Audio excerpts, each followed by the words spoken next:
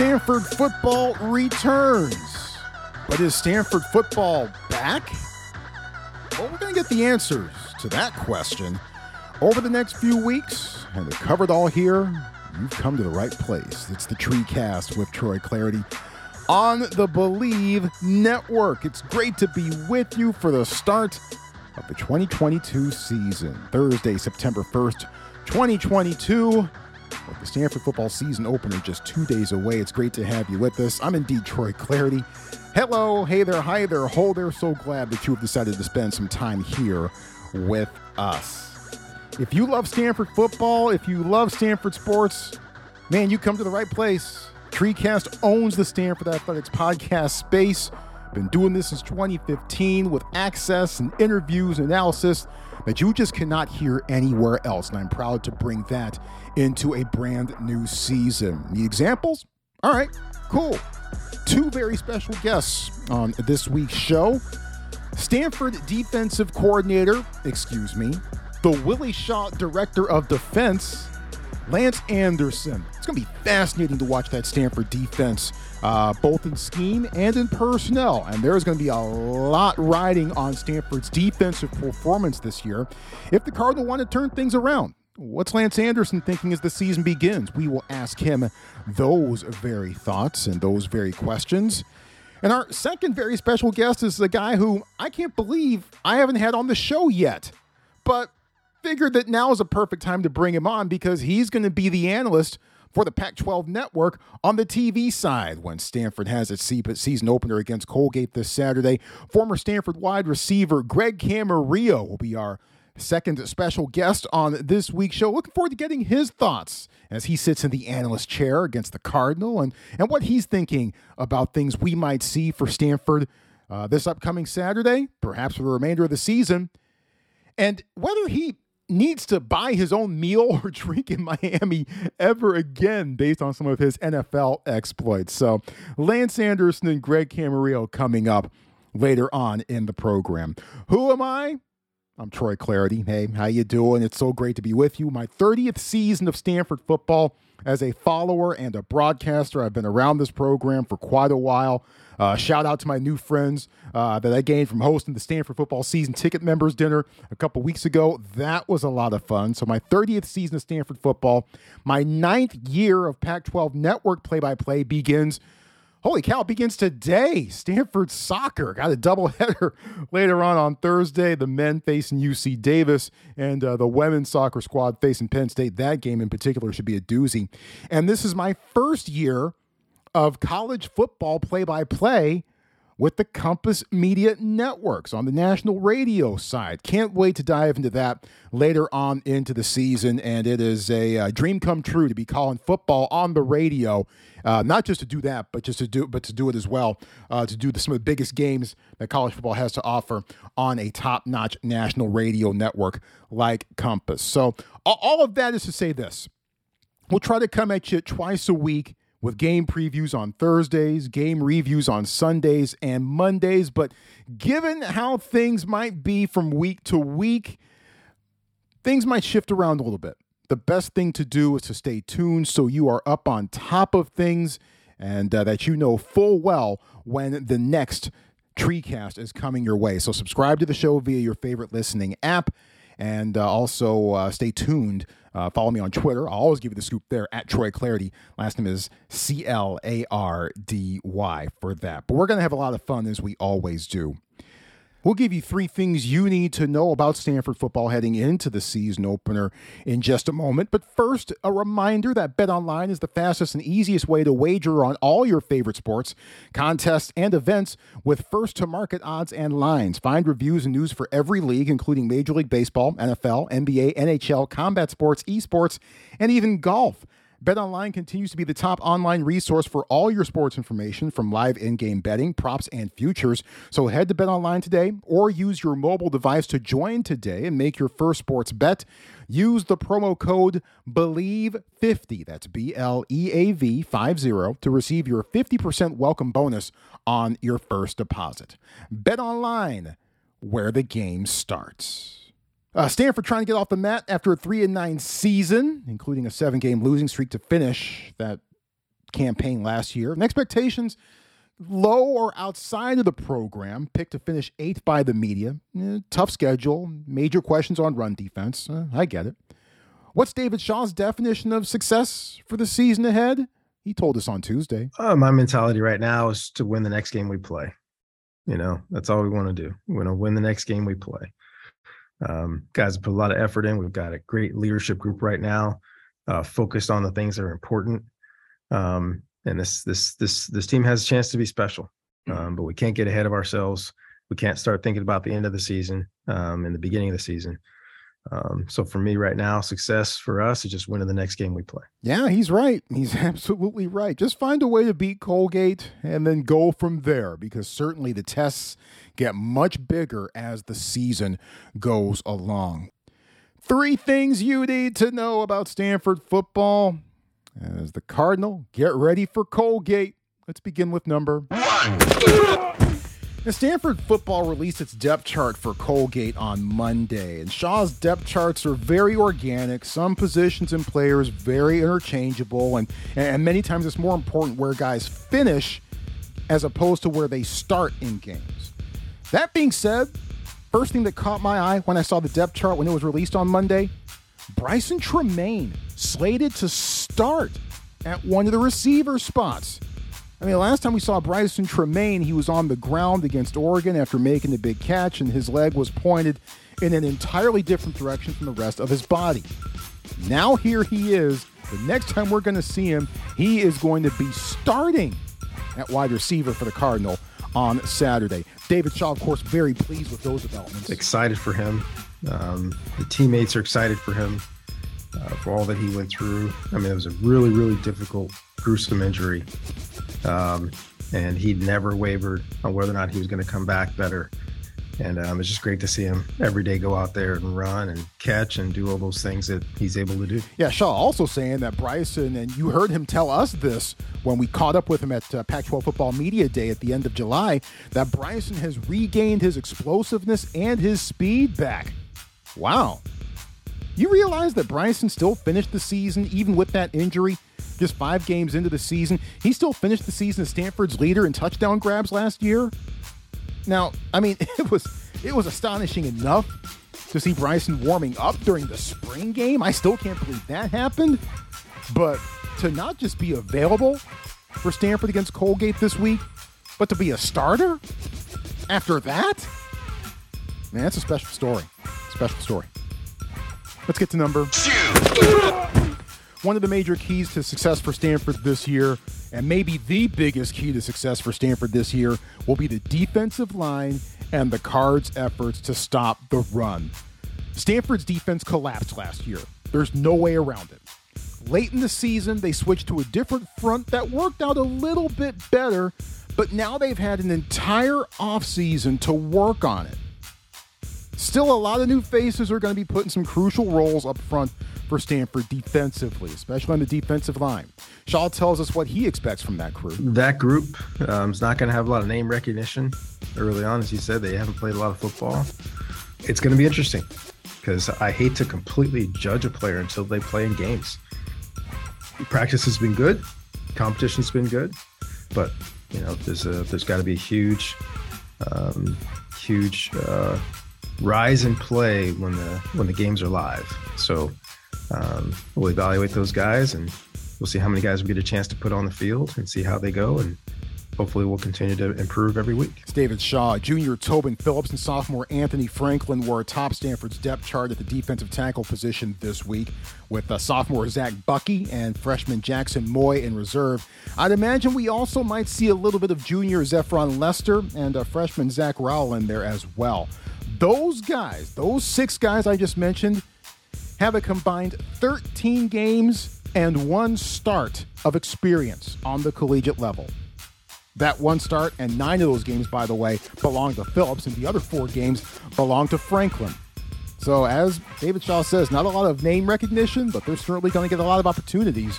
More on this with Cardinal defensive coordinator Lance Anderson in just a bit. But let's wrap up 3 things with number 3. A lot to watch in the trenches on the other side of the ball, too, as Stanford's offensive line will be under the microscope in a big way. Now, there's a lot more experience there.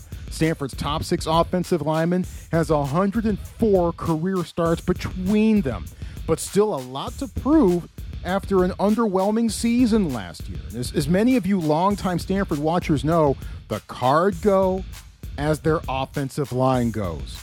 So, how could things be different up front for Stanford this year? Senior center Drake Nugent tells us. I'd definitely say meaner, at least I think so. Last year, I don't know, it just like never felt like we were in a rhythm, Part of playing line is getting your combos together, making sure your feet are right. Just like you kind of get in the rhythm, especially running the ball. You can kind of tell the linebackers are going. It just felt like last year, like every yard we gained it was almost like too hard of yards to gain. Like we just had to really scrap for every yard we had. It almost seemed like, this year just seems a little bit like, I don't want to say easier, but just seems like more rhythmic and like more natural of how we run the ball. That's Drake Nugent, and yeah, meaner is nice. I like to see a mean offensive line. It's always cool when the Stanford O-line's putting dudes on their back and leaving them for dead. Last year, Stanford's offensive line did not look strong enough or quick enough. And that was especially disappointing after a solid showing for the most part in 2020. I really enjoyed watching Stanford muscle down the final 8 minutes of clock at UW that year. That was fun, man. That was fun. Didn't see that at all. I even think it's Vanderbilt last year. Can the offensive line get back to tunnel workers union level play? That will also dictate much of Stanford's success or lack thereof this year. And again, it always does, doesn't it? Those are 3 things. Lance Anderson coming up in just a couple of minutes. We will talk defense with him, and we will talk all things Cardinal football, present and past, with former Cardinal wide receiver and now Pac-12 Network football analyst. He'll be in the analyst chair for the TV broadcast on Saturday, Greg Camarillo. So our 2 special guests coming up in just a moment or so. But first, Stanford versus Colgate. That's the season opener, 5 p.m. on Saturday. And Colgate, a team coming out of the Patriot League. And this is a team that poses some intriguing challenges, specifically for Stanford. They've got a quarterback in Michael Brescia, who turned out to be one of the biggest offensive weapons in the Patriot League. And he came along just halfway through the season, but racked up big yardage on the ground and moved the ball and did a lot of terrific things and really kind of helped jumpstart the Colgate offense, especially late in the season. Ricky Miezon, Stanford linebacker, was asked for his thoughts on the challenges that the Colgate offense might pose for Stanford. I think it'll be a really good test for us. Granted that we'll see a bunch of, really athletic quarterbacks throughout the year. So I think it's a perfect first game for us.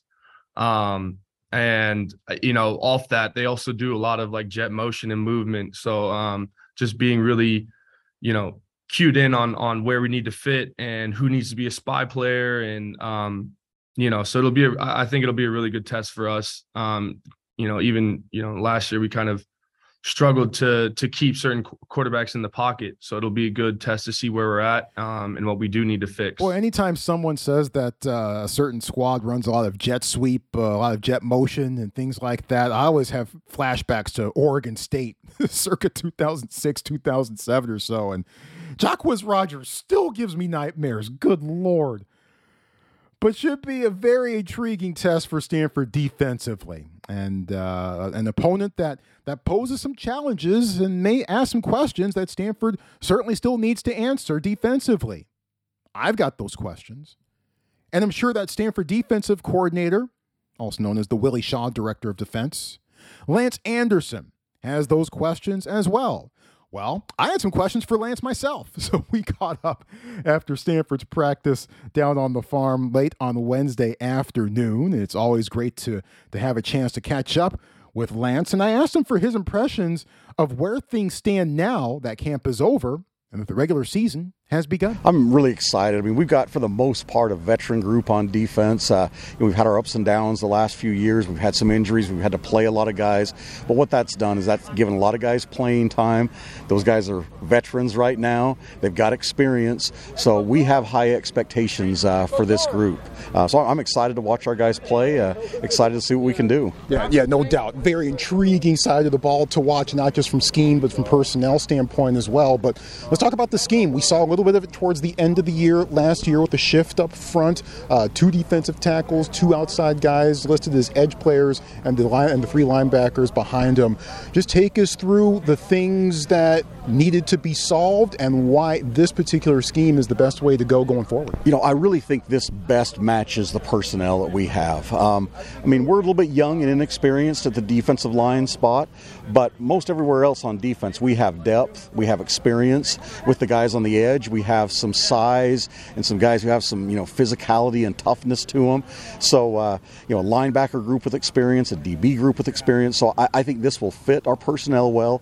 It also allows our guys to really, play single gaps, to be disruptive, to be decisive, to be aggressive. And so we hope that allows those guys to go out there and make plays. A lot of guys are going to be on the secondary. A lot of eyes are going to be on the guys up front too. Let's start there. Take us through the personnel that we should expect to see coming in and out, especially on the defensive line. Defensive line, like I mentioned, it's a young group, but it's a group we're pretty excited about. I think we've seen those young guys make a lot of progress, from spring ball throughout fall camp. So you'll see guys like, Tobin Phillips, who's probably got the most playing time for us under his belt. But then you got some younger guys like Anthony Franklin and Zach Bucky that are doing a nice, solid job and should be solid contributors for us. We've got a freshman, Jackson Moy, who's done a very good job. I think he's going to be an outstanding player here at Stanford, and he's going to get some early playing time. We may roll some other guys through as well on the defensive line, but just looking for those guys to be aggressive, to get off the ball. It's an athletic group, and that's what we want them to do, is get off the ball, get in the backfield. Up front with the guys on the edge, you got, a veteran guy like Stephen Herron that's played a lot of snaps. We've got our incoming freshman, David Bailey, who has done a phenomenal job. And I think, like Jackson Moy, is going to have a great career here at Stanford. I think you're going to enjoy watching him play. And we expect those guys to play a lot. But I think behind them we've got some solid guys. Aeneas DeCosmo, I think the change in the defense has really suited him well. He's well suited for that edge position. He's a strong, physical guy. He's had a really good spring, really good fall camp. Lance Kennelly is another guy that's, very physical, very tough. The change suits him well. Got a guy like Aaron Armitage, who played more inside defensive line last year, is out on the edge now. Big kid, very athletic, very talented. For a big kid, can move really well. And Thunder Keck is a 6th-year guy that's going to help us there. So we've really got some guys there on the edge that we can roll through. David Bailey, you mentioned him earlier, and David Shaw earlier this week said, hey, I'm heaping a lot of praise on Wisconsin, which is something I don't generally do with freshmen, but so far he's lived up to the hype. Your thoughts on what he's brought so far this year? I'm really pleased, and not only do I think he's an outstanding athlete, outstanding football player, but for his age, he's very mature.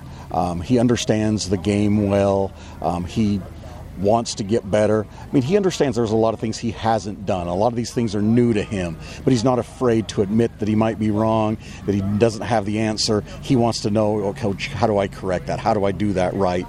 And I'm excited to see him play. And, I know like all young guys, they may make a mistake here and there, but he's got a lot of ability. I think he's got a chance to make a lot of plays. I'm excited to watch him play. I thought it was intriguing hearing Rick Miezon earlier this week say how the scheme also had an effect on the linebackers in particular, because before, the linebackers weren't all in the same meeting room. Outside linebackers had a different meeting room than the inside guys did. Now everyone's in the same room. How could that potentially benefit specifically that unit and those guys? I think we've simplified things a little bit there as well, which is going to allow those guys to play faster. Might allow us to get 3 of those guys on the field at the same time. And we've got a good group with Ricky Miezon, like you mentioned, Jacob Mangum-Farrar, Levani DeMooney. Those guys have played a lot of snaps for us. Tristan Sinclair has done a good job for us and has had a really good fall camp. So I think it'll allow us to get more of those guys on the field. And I think just, again, simplifying things a little bit allows them to come downhill, play fast, and that's what we want them to do. It's a big physical group with guys that can also run really well. So we think those guys have a chance to make some plays for us. Secondary is going to be one of the more intriguing secondaries, I think, definitely in the Pac-12, arguably in the entire West, maybe even in all of college football. Kyu Blu-Kelly, Jonathan McGill, Patrick Fields in the mix, Kendall Williamson, Jimmy Wyrick, who did some great things early last year. Take us through this secondary, and particularly what makes it so strong. It's a very talented group. I think it's a group that runs really well. They're fast, they're athletic. A lot of the guys are very physical too. I mean, none of those guys, shy away from contact. I mean, and for us to be better at stopping the run, for us to be the kind of physical, imposing defense we want to be, you got to be physical everywhere. And that group brings that as well. I mean, whether it's Ethan Bonner out of the corner position, Kyu Kelly, you see how he's developed physically since he's been here. I mean, it is a physical group that runs well. It's also a group that has a lot of depth, and there's a lot of versatility there. I mean, you mentioned a lot of those guys. There's been great competition amongst those guys. But you think about other guys that got playing time last year, whether it's Nick Toomer, it's Jaden Slocum, it's Brandon Jones.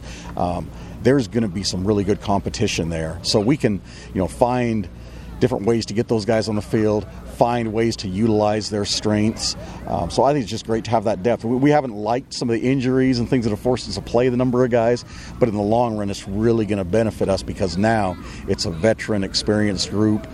We can have some variety in coverages. We can disguise a little bit, which should help us. But the most thing I'm excited is just it is a physical, fast group back there.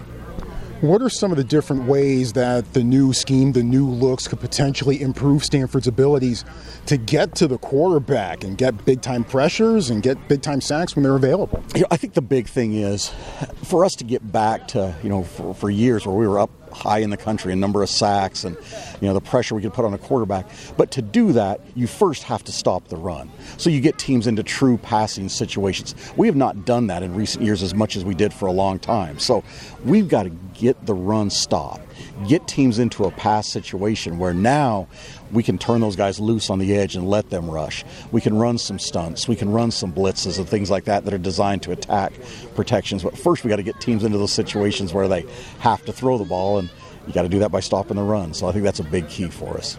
Let's talk about Colgate. Speaking of stopping the run, this is a team that ran the ball very effectively, it seemed, last year, especially when they brought in Brescia, their quarterback, in the second half of the year. A lot of jet sweep motion, lots of things that they like to try to do, it seems, but it all seems to be predicated on that running game as well. What sort of challenges could Colgate potentially pose to this defense? So number one thing is they do run the ball very well, very effectively. They are very committed to that. There's almost not a single situation that comes up in the game where there isn't the potential for them to run the football. So that's always a threat, so something you've got to stop. They're also, scheme-wise, they give you a lot of things that you've got to adjust to, like you mentioned, the jet motions, whether it's unbalanced offensive lines, it's end-over formations, just a lot of things that are going to try to give them an advantage numbers-wise in the run game and maybe cause some confusion, things like that. So we've had to be very good in our work with those situations, getting guys in the proper gaps, getting them lined up correctly. The next thing is, I think the quarterback is an outstanding athlete.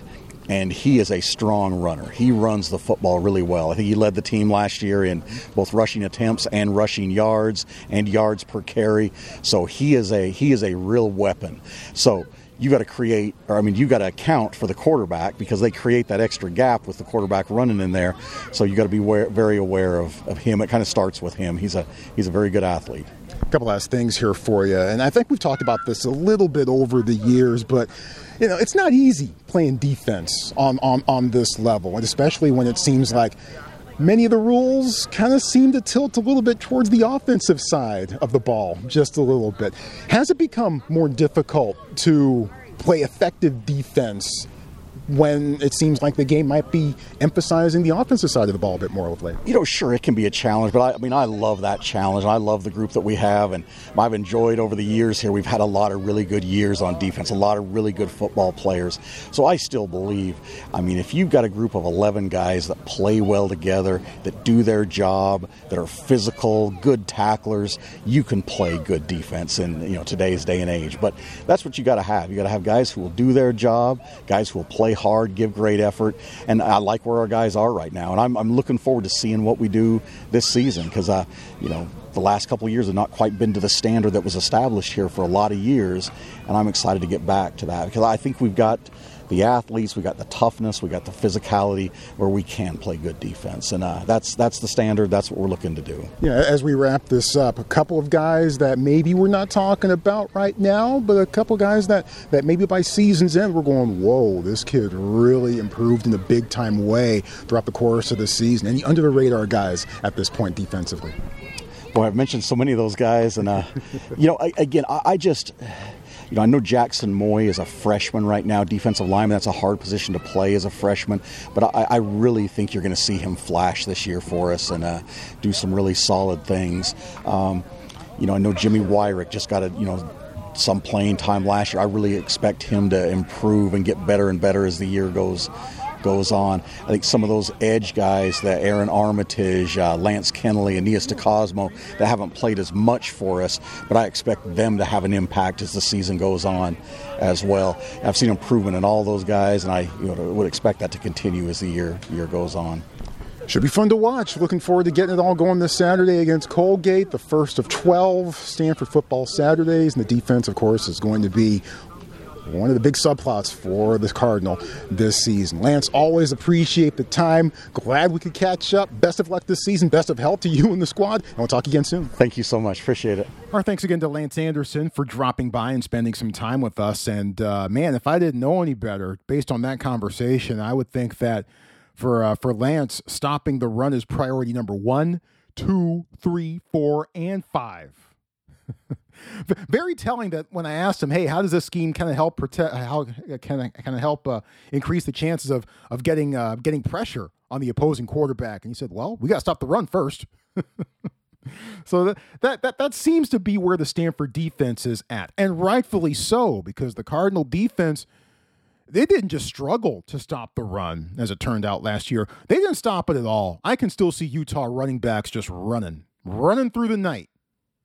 I'd really love to put that game from last year behind me. I like to put a lot of games from last year behind me, except Oregon. That was white knuckling, but it was pretty cool too. But very telling that even when you're talking about putting pressure on the quarterback and asking Lance for his thoughts on that, and he's saying, look, let's start with stopping the run first and putting the quarterbacks in positions and kind of predetermining their play calling so that they have to pass the ball and that they have to, we do get chances to be able to put pressure on the quarterback as well. I mean, look, we've seen Lance get diabolical, right? And dial up some super exotic blitzes.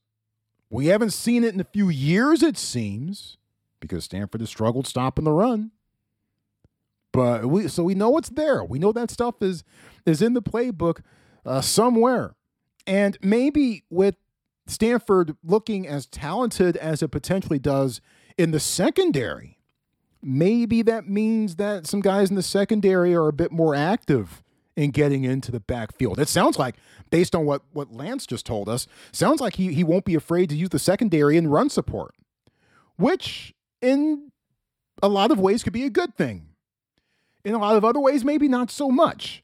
But it certainly sounds like that is certainly going to be an option for Stanford and the secondary, and to help them have them help Stanford's run-stopping efforts. It's going to be all hands on deck, right? As the Cardinal try to keep opposing teams from gashing them on the ground, like we saw time and time again last year. Our thanks again to Lance Anderson for joining us on the TreeCast. Greg Camarillo coming up in just a few minutes, by the way. Stanford didn't go back to the lab just on defense over the offseason. Cardinal have done some tinkering on the offensive side of the ball as well. David Shaw told us about this when he joined the TreeCast for a one-on-one chat back in February. We always appreciate when he takes some time out and join us one-on-one, as he has done numerous times since the TreeCast came into being back in 2015. We're glad that Shaw has kind of made this his second home podcast-wise, it seems. But on Tuesday, David Shaw also detailed why some of those changes on offense, particularly from a schematic standpoint and from a philosophical standpoint too, why some of those changes had to come about. Honestly, over time, we had too much. We're doing too much, doing too many things. And I think focusing back on our principles and cutting down what we do so we can be great at what we do. That was the driving factor, of using, whether it's drop back, play action, power schemes, RPOs, whatever. Like those are just the tools to truly service the mentality. So focusing on the mentality and narrowing those tools down for us to be efficient and explosive and consistent, that's going to lead towards success. That's been our history here. And I think I can't say we, I say I allowed it to kind of get off base a little bit, where we did some things really well, but we just did too many things. So really, I think we're more focused offense, and we'll be on a week-to-week basis. As David Shaw admitting that maybe over the last few years, Stanford offensively tried to do too much, and that maybe it got too far off base from some things that it had done when Stanford was at the top of its game, offensively and defensively, and taking the blame for maybe the Cardinal digressing and getting off track from those kinds of things. Now, does this mean a return to pound and ground and a return to the vaunted running game that Stanford has prized for so long and so many Stanford fans still associate with this program? Maybe. I don't know. I would certainly like to see it in the second half, right? Because that's been the problem. Stanford hasn't had leads in the second half.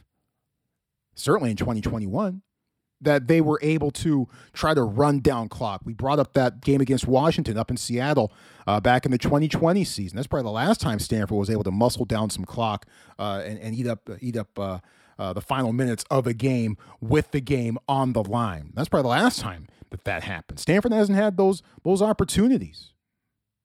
I've heard a lot of fans clamoring that Stanford needs to open things up and get away from the running game and get away from its conservative approach. And when I hear that kind of tells me that particular fan has not really watched Stanford football since probably about late 2018, right? When KJ Costello started flinging the ball all over the yard, and when Davis Mills was throwing for 500 yards and throwing the ball 27 straight times. I certainly don't think that last year could be considered a year in which Stanford just turtled and didn't really open it up. And when it didn't open up late in the year, how are they going to open up when Stanford was having its fifth-string quarterback taking snaps? And that's not quite exactly the time to be opening up the offense. So I think people's perception of the Stanford offense right now is still very much in flux. And maybe the coach's perception of it is still in flux somewhat as well right now, even coming into the season. And that's why they had to go back to the lab and change as much as they probably had to change. Now, does this mean that the quarterback no longer goes to the line of scrimmage with two plays and he has to choose the right one? Maybe there's a bit less of an emphasis on that. We'll see. I do know this. Stanford offensively has a lot of talent. And man, there are plenty of matchup problems that this offense can pose, especially with the wide receivers. My goodness. And maybe, perhaps, uncluttering things maybe allows that talent to flourish a bit more and to let those matchup problems organically start to unfold. We'll see. Well, here we go. Stanford versus Colgate to begin the 2022 Stanford football season, a 5:00 p.m. kickoff. Of course, we encourage all of you to be at Stanford Stadium for that. But if you can't, a good alternative is to check out the game on TV on the Pac-12 Network, where you will be hearing from our very special guest on this week's TreeCast, and a familiar name for longtime Stanford football fans. He walked on to Stanford, played 4 years for the Cardinal, went undrafted in 2005, but still had an NFL career that spanned 8 seasons with San Diego, Miami, Minnesota, and New Orleans.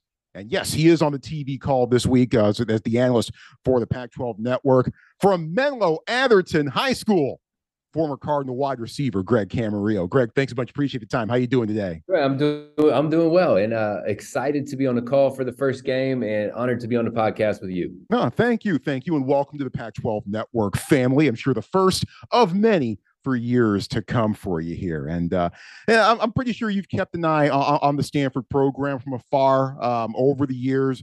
Stanford trying to get back to where it has been after a lot of things did not go its way last year. 3-9, 7-game losing streak to finish the season. But a lot of hope, a lot of excitement, and a lot of reason for both as we begin 2022. Give me your snapshot of where this program sits right now as we begin the season.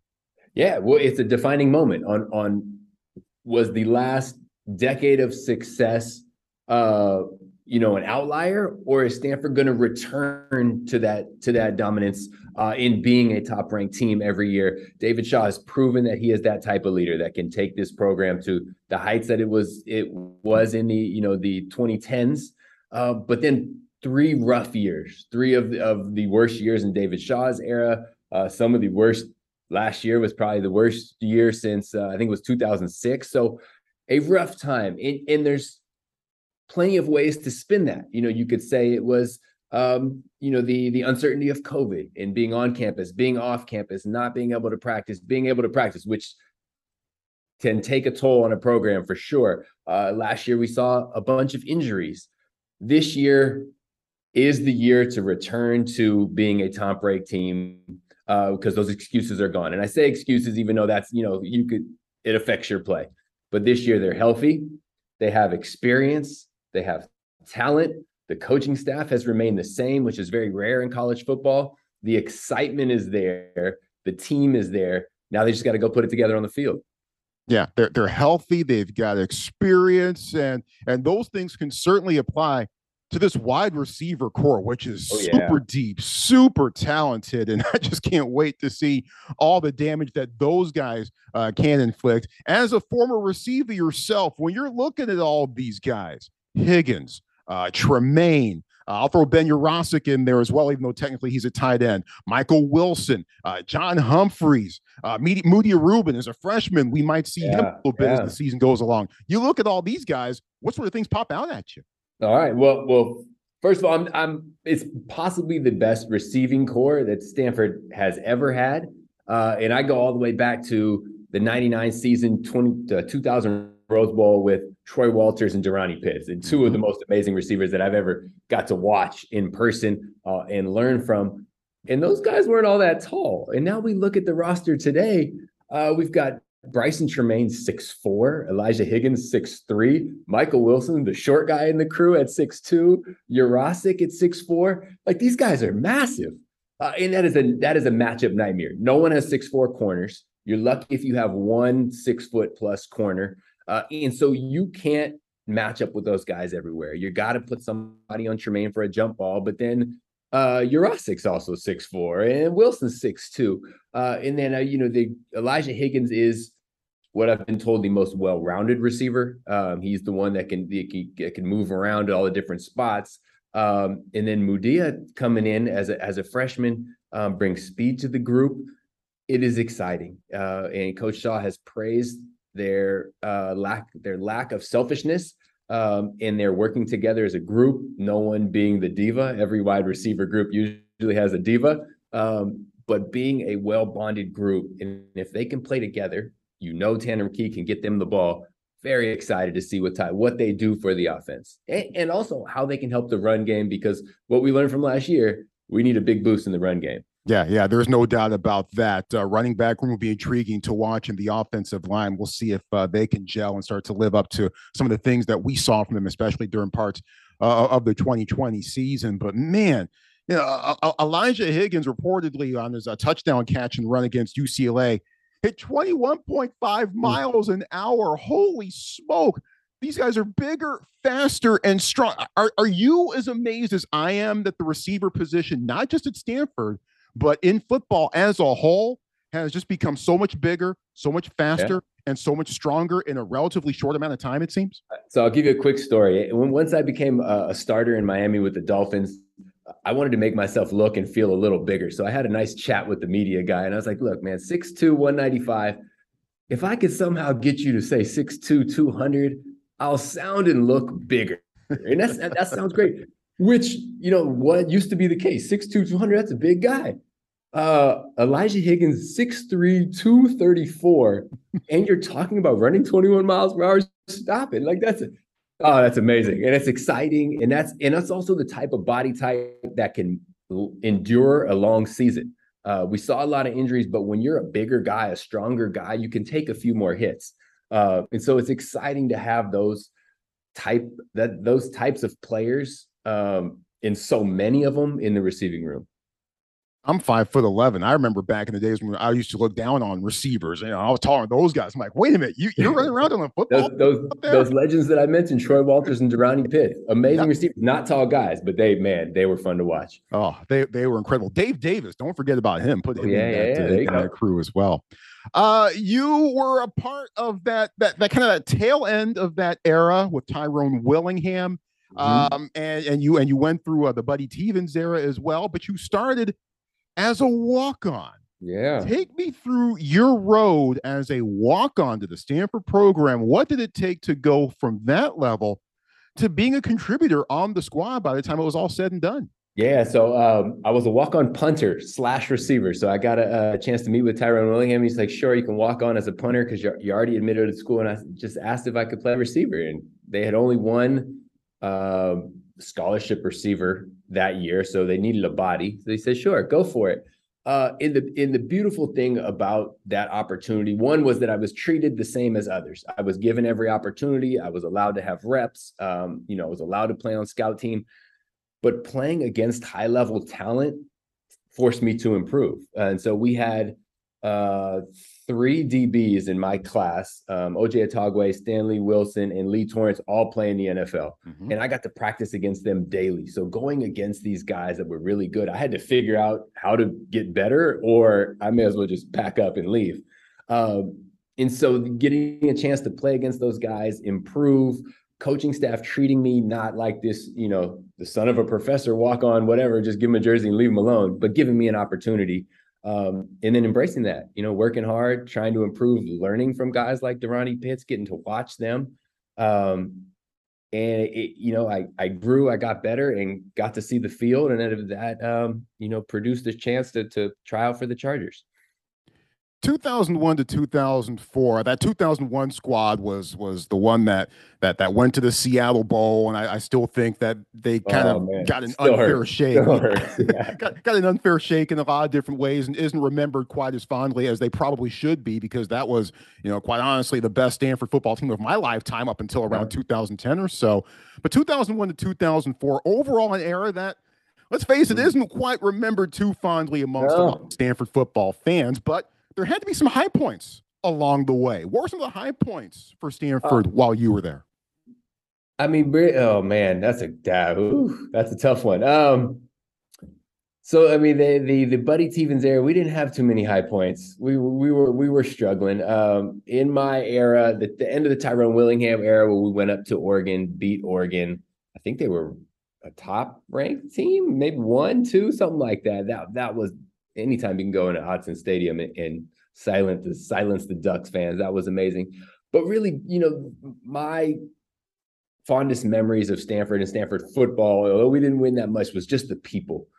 Stanford recruits not just amazing athletes and amazing students, but when you combine the two of those, amazingly motivated people, guys that have gone on to do impressive things, friendships to this day that have lasted, guys that were in my wedding party that I met at Stanford. And so, they've continued that. You read the bios of the guys today, and they're recruiting these top-notch, really interesting, unique individuals. And it's great to see that Stanford has continued that trend. After Stanford, latched on with the Chargers. Then you went to the Dolphins, the Vikings, and the Saints by the time it was all said and done with your NFL career. But in 2007, you caught the game-winning touchdown pass in overtime from Cleo Levin to give Miami its first and its only win, and it came in mid-December of that year, if I remember correctly. To this day, do you still have to buy your own meal in Miami to this very day? It's funny that you say that. So the night that happened, I wasn't even allowed in the club. The guy didn't even want to let me in the club. And so I have bought my own drinks, I've bought my own meals, but I still get a lot of love from Dolphin fans, which is fun. You know, you want to look back fondly at your career and feel like you had an impact on a team. And so Dolphin fans, it's been a rough ride for Dolphins fans since 1972 when they went undefeated. And so they appreciate smaller things like that where other teams may say, hey, you know, we're going to try to forget a 1-win season. But with the Dolphins fans, they've embraced it, and it's fun to be part of that memory. As you watched Stanford's rise from afar to going to Rose Bowls, to winning Rose Bowls, to being legit potential playoff and BCS contenders, as you watched Stanford's rise from afar, what did you make of all that? All right. So first of all, it's hard to watch Stanford's rise from afar on the East Coast while playing football. So I'm at a team hotel, you know, and these are games that are starting at 5, 6, 7 on the West Coast. It's 10, 11, 12. I'm jumping around a hotel the night before a game. So I'm supposed to be getting some rest, and I'm going nuts, you know, watch guys like Toby Gerhart, Andrew Luck, Bryce Love. And so you have to be a dedicated fan to stay up late on the East Coast and do that.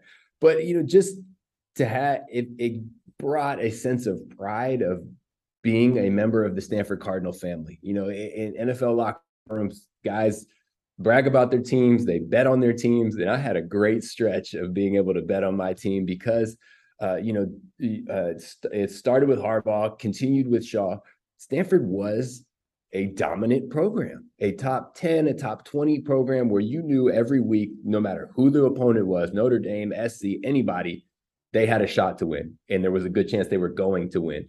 And so it was a great ride, and we just got to get back there. You know, this is our year to start building that back, and I think they have the weapons to do it. Yeah, I lived in Connecticut and Pittsburgh during much of that rise. So, that stuff was real. A lot of Saturday nights at 2 a.m. Yep. You're the only one yelling. Neighborhood's asleep. You're yelling. Neighbors were all mad at me and everything. But yeah, I know that struggle is very, very real. You're on the call this week for the Pac-12 Network on the TV side, but I know you also do a little TV stuff down in San Diego. What are some of the things you're doing there, and what are some of the other things that you're into these days? Yeah, so it's NBC San Diego. After Sunday Night Football, we come on, and it's called Football Night in San Diego. We just review the games from that day, go over some highlights, break down some plays, try to have an entertaining TV show to let fans know what happened in the NFL that week. Also working at San Diego State in academic support for student athletes, and just launched a nonprofit called the Athlete Academy, where I'm helping high school student athletes in underserved areas do well in school and prepare themselves for college. And so that's kind of the professional side of things. And I got 3 little girls and a wife at home, and so they keep me happy and busy for the other times. Outstanding. Good stuff all the way around. Los Angeles Chargers just still doesn't sound quite right. Yeah. Let's talk about Saturday. Let me get your initial thoughts on some things that we could possibly see with the Colgate Raiders coming to town to open up the 2022 season. And Colgate, Patriot League squad, but, pretty intriguing in a lot of different ways. This team that has shown that it can run the ball. It's predicated on running the ball offensively with the quarterback in Brescia. And let's face it, stopping the run last year was maybe a fatal flaw for the Cardinal in the 2021 season.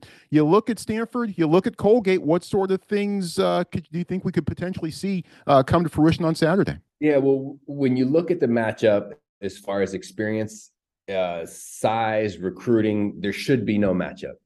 But what you can't look at on paper is Colgate football. This is their moment. They're going to be on TV. They're going to play a Power 5 opponent.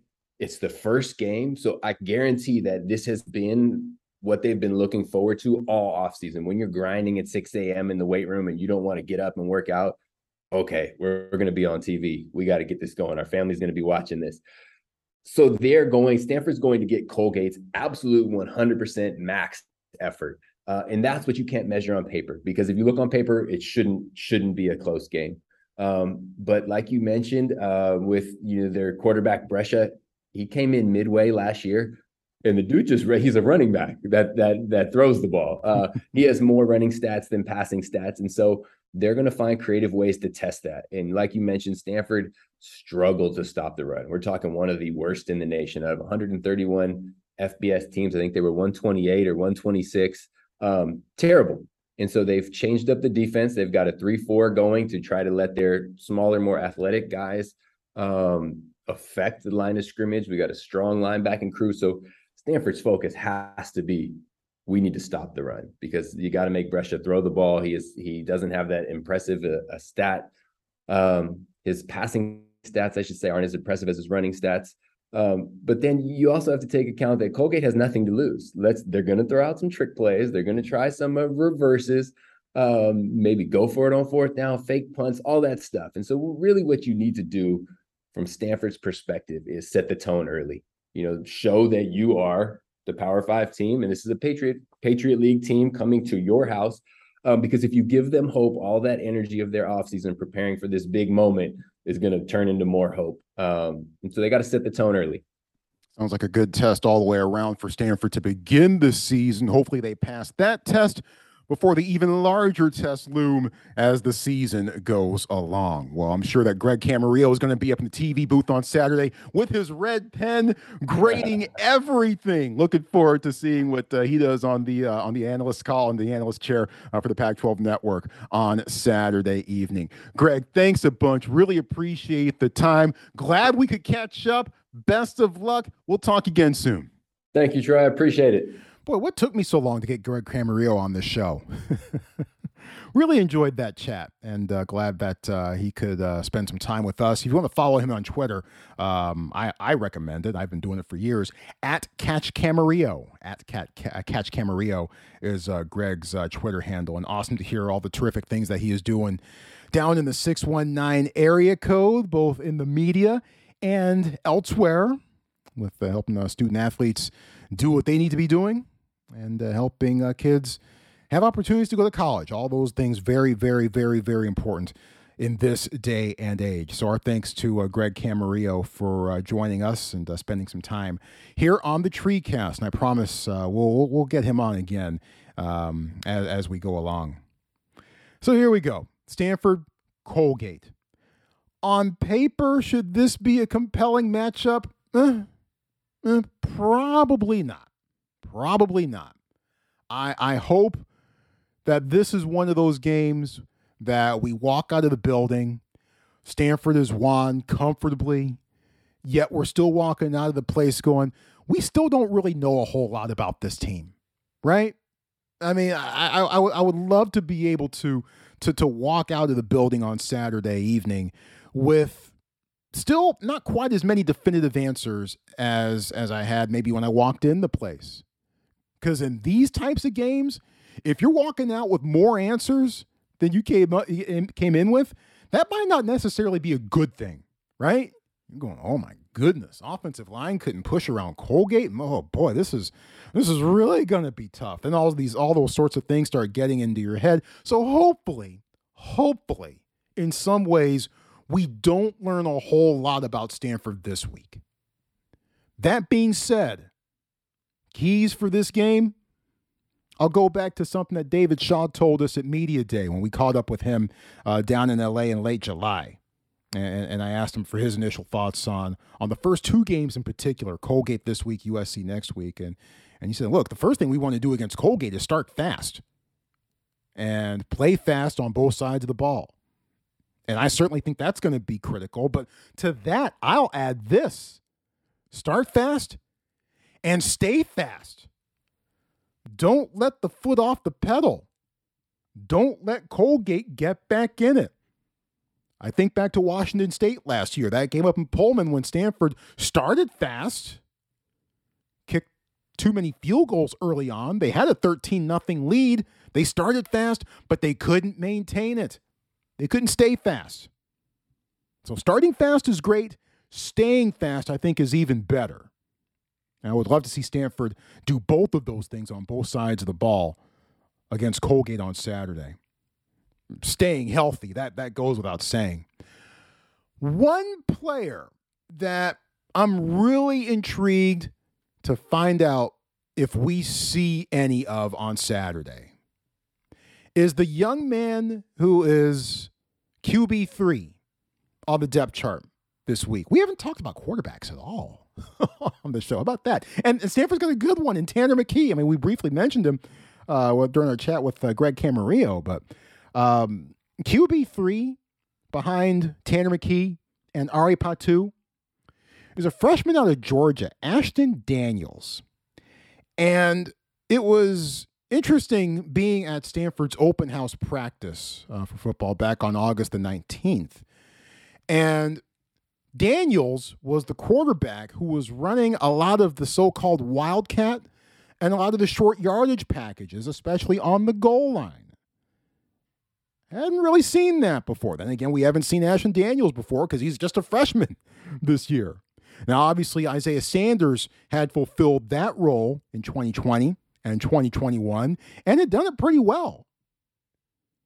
So given that, what we saw in that open practice, I asked David Shaw what kind of role Ashton Daniels could potentially fill throughout the course of the regular season this year. This is a big, strong arm, athletic young man that we think has a high ceiling. So, hopefully Tanner, plays pretty much every play, every game.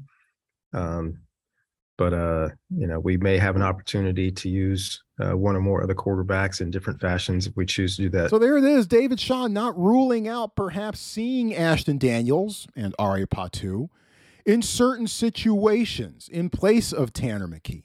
Now, I mean, part of me says, it goes back to when Stanford had Andrew Luck taking snaps and when the Cardinal would go to Wildcat, and it would drive me nuts because I would sit there and think, why do you want to take the ball out of Andrew Luck's hands? I don't understand it at all. And there's a small part of me that thinks that the same thing potentially applies with Tanner McKee being as good as he potentially can be. Why do you want to take the ball out of his hands? Then again, there are things that Ari Patu and apparently Ashton Daniels can do that might be a bit better suited for certain situations than Tanner McKee. I mean, we know McKee can get out of the pocket a bit. We know that he can roll out. We've seen him score on bootlegs before. At USC and at Washington State come to mind. But I will be very intrigued to see if we see number 14 taking snaps for Stanford, not just on Saturday, but really at any point. And when we do see Ashton Daniels out there, in what situations is he taking those snaps?